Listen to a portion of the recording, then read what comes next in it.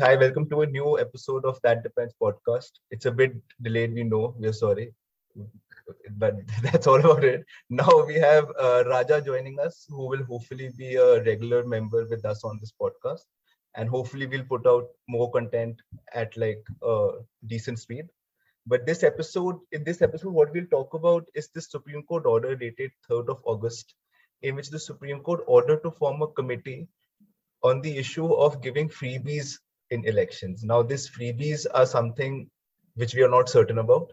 And what will this committee do is also not what we are certain about. But I think Vasu can explain what basically this order is and what is happening.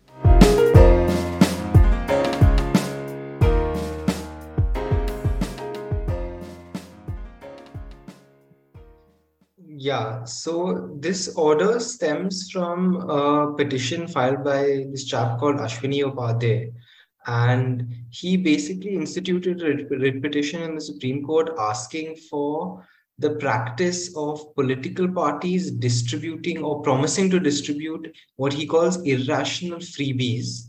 So he wants the Supreme Court to step in and curb the distribution of irrational freebies. Now, initially, this writ petition started out as a plea to deregister political parties if they engage in the practice of distributing freebies. Right. But since then, the Chief Justice has made it fairly clear that he's not going to go into the question of deregistering political parties. But like you said, he's constituted this committee to look into the matter. This is maybe one of the favorite words the Supreme Court has. So I think one of the key questions that really is unanswered even after two hearings is what constitutes a freebie, right? The petition uses the word irrational freebies. So in the courtroom exchange, everybody had their own take on what a freebie is, right? And then the second question is, should the court really be looking into the kinds of promises that political parties can make to voters, right? So I think those are the two questions that came to mind when I read about this initially. Yeah. And this question is actually not something that's freshly in the court, right? Like this question at some level has been discussed before and there has been decent discussion about it. And there's also a backing with respect to this. And I think the second biggest issue with this is that should the Supreme Court be doing this and is the Supreme Court right in like getting into these questions? So I think these are the two broad frameworks which this episode will be about. So the first one is what is this rule and what is this act? And I think this flows from something called the Representation of People's Act of 1881. I'm not really sure what year it is. No, this is the Representation of People's Act 1951, right? Yeah, and so I mean, in 2013, there was a writ petition very similar to this filed in the Supreme Court.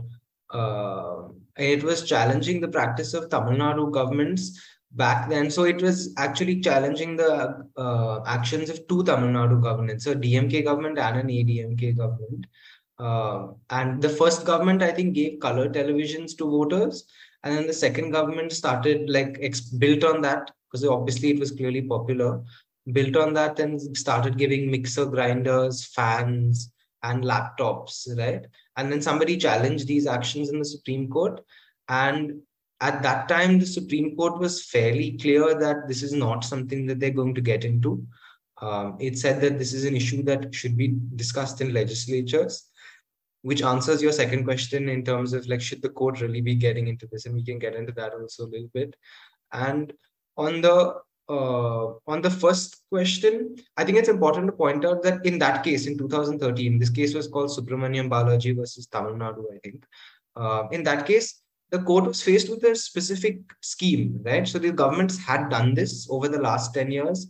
They were faced with, okay, this is color television a freebie? Is a laptop a freebie, right? But this Ashwini Upadhyay case that the court is hearing today is not a specific scheme by a government, right? It's just saying that political parties shouldn't be promising irrational freebies. So what all the lawyers in court seem to be arguing is is this a freebie? Is that a freebie? Is a loan waiver a freebie? Is a gold chain being given to voters a freebie, right? So I think this is the first major issue with this case, is that nobody can agree on what a freebie actually is, right? And there seems to be a consensus that a freebie is problematic, but nobody can agree on exactly what a freebie is.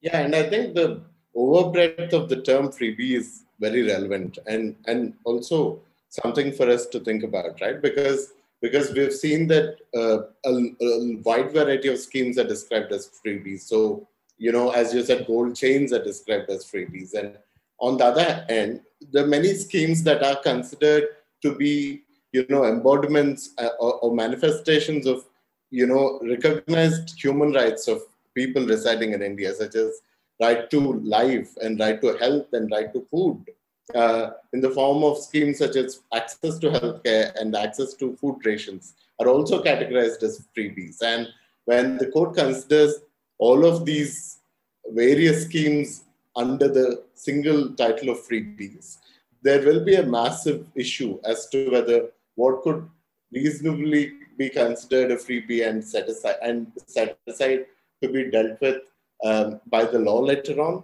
and what are really entitlements of beneficiaries, and which should not be interfered with by either the courts or other organs of the government.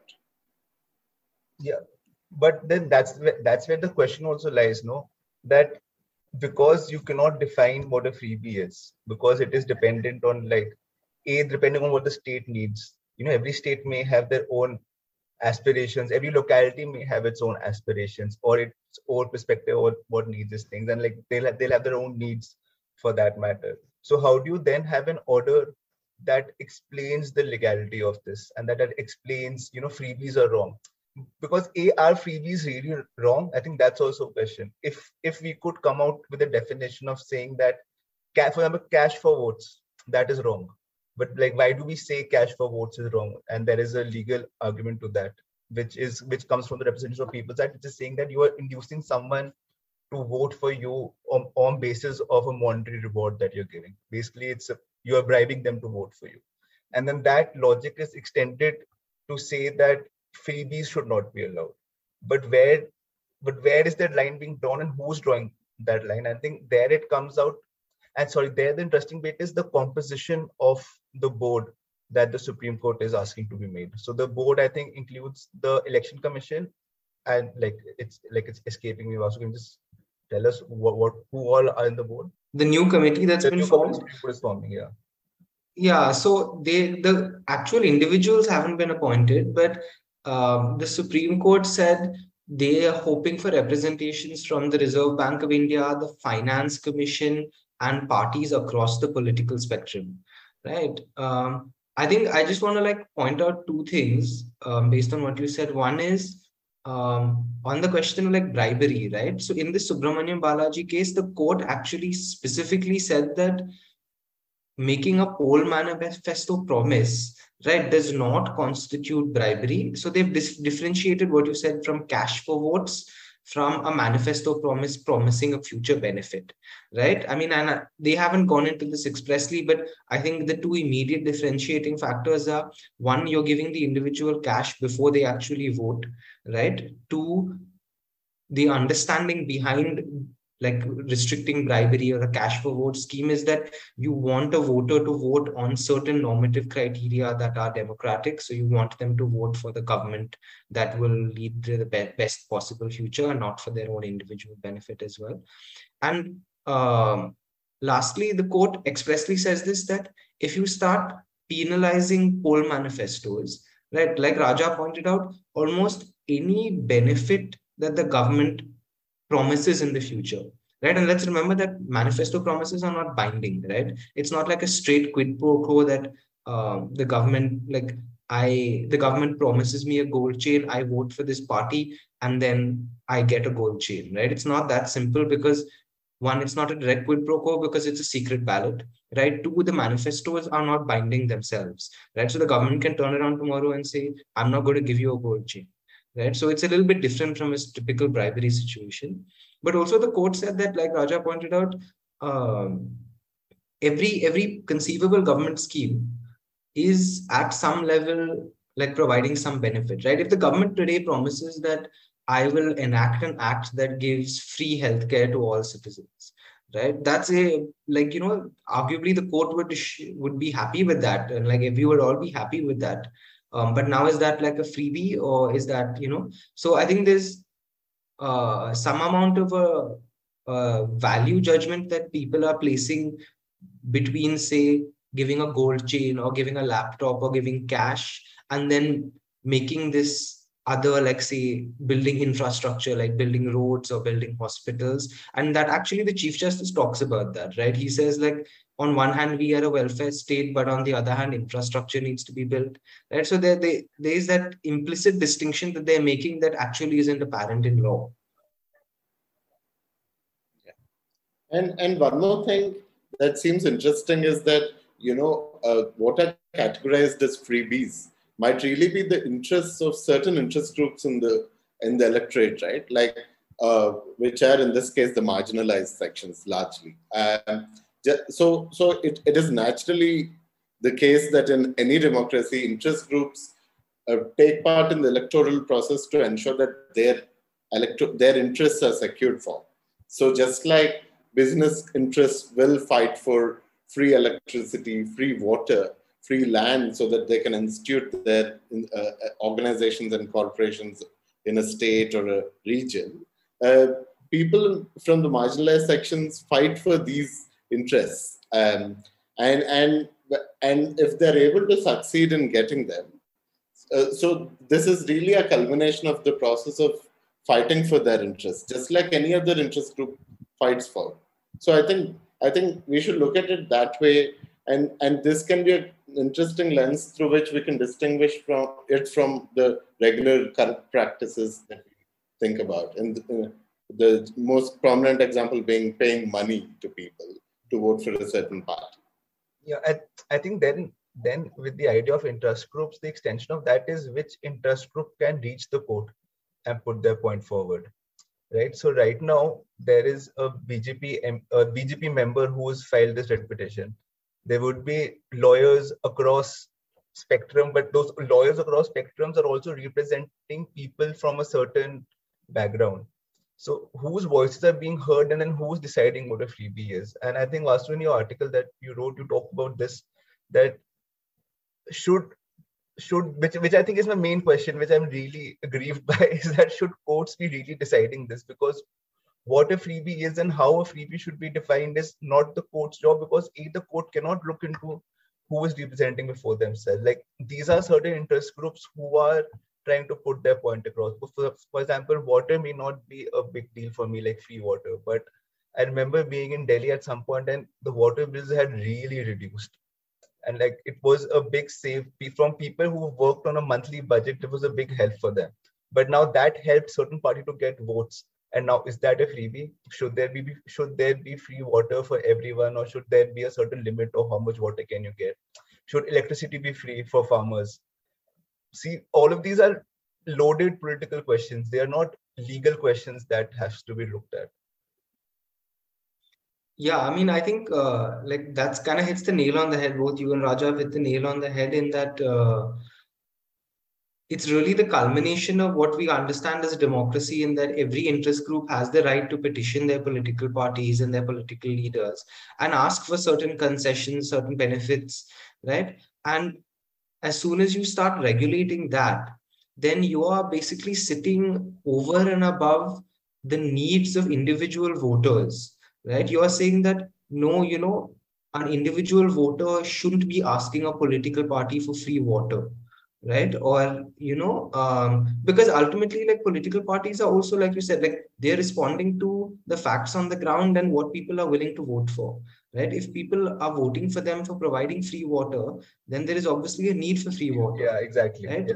Now, today, if the Supreme Court sets up a committee, right, and says that, no, you can't promise free water in your election manifesto, right, then, like you said, you have effectively said that you have allowed the party that has come to the court, right, to dictate what kinds of promises that individual voters can demand of their political representatives, right, which is like quite crazy if you think about it. It's just not democratic. So this is like, to say the least. Yeah, it's completely anti-democratic, and you're using the court and this expert committee of the court to like effectively bypass what hundreds of thousands of voters think across the country. And like you said, it's so politically loaded and it's so specific to each state or each locality, right? The needs of somebody in a city like Delhi, the voters there, may be drastically different from somebody who is, say, working in like rural Orissa or like Rajasthan, right? So it should be up to them really to just decide what they want from their political parties, and the political parties have the right to respond to that. Right? I mean, there's a fairly clear line both in our practice and across the world in terms of what political parties can't offer, right? And that is, you can't say threaten to secede from your country. You can't suggest the like overthrow of the government or like overthrowing of like a democratic system, right? So even our constitution, for example, I think the Representation of People's Act specifically says that you can't make an appeal for communal violence. You can't make an appeal against the ideas of the constitution, right? So that's the standard to which political parties are held to. But below that, right, as long as you're offering something that ultimately will benefit the people, who is the Supreme Court or who is the Supreme Court's expert committee? Who are they to say that, you know, this is what you can say and this is what you can't say? I think that's really the tension in this case in terms of the who decides question, right? And adding on to Vasu's point that he elaborates in his paper, considering that a lot of schemes that come under the category of freebies are really, you know, entitlements under a certain human right, it would be good for us to understand that, you know, in most of the situations, we should not understand the court to be the sole arbiter of all disputes involving rights, right? Some disputes, for example, pertaining to the right to the right to health that a quote unquote freebie or free healthcare can offer, can be adjudicated not in the court, but really by the electorate during the electoral process on the basis of the manifesto. So these are also constitutional issues in our case that institutions apart from the court can decide. And I think the court I think it is in this situation that we must realize that the court is not and ought not to be the sole arbiter of all human rights disputes. Or just all disputes. You know, by the end of it, we trust the Supreme Court too much at some point, I realize. And I think what is interesting is what the Election Commission, so the Election Commission was asked to give an affidavit with respect to this case. And I think they basically said that you cannot look into this. And like this question, we cannot do anything. Like if political parties are offering something which is not against the Representation of People's Act, we can't really do anything. And that was quite true, but nobody accepted it. But that is the legal point, right? Like if political parties are doing something and people are choosing them for saying these things, then do you want people to vote differently? Do you want like the electorate to like change how they think? But then can you force that change on them through a judgment? And that just, I think, opens litigation further. You know, like, for example, if there's a definition of what a freebie is, then every year you will see every election season, there will be some challenge with respect to, is this a freebie or not? And I think another thing Election Commission was also said was that, you know, if people find that something they're saying is a corrupt practice, then what they have to do is file an election petition under the Act. So they said you have a remedy for all of this. Then why are we doing this exercise? And then this just shows that idea of the executive court, right? Like, because I don't know, either we feel that the other institutions of a democracy have failed so much that we only trust the court to do something, which is also a bit off. Or the second is the court in itself believes that we are the ones who will solve all problems of this country, which is also extremely off. So I think we are. Yeah, I mean, I think. Yeah. Yeah, and I just want to make like one last point on like what the role of the court, like, you know, stepping outside the framework of what you just said and saying like, if what would we want the court to do in a situation like this, right? And I mean, like a lot of the discourse in like what's been reported in the courtroom exchanges seems to stem from the idea that, you know, these freebies are like fiscally irresponsible. They lead to huge ballooning budget deficits.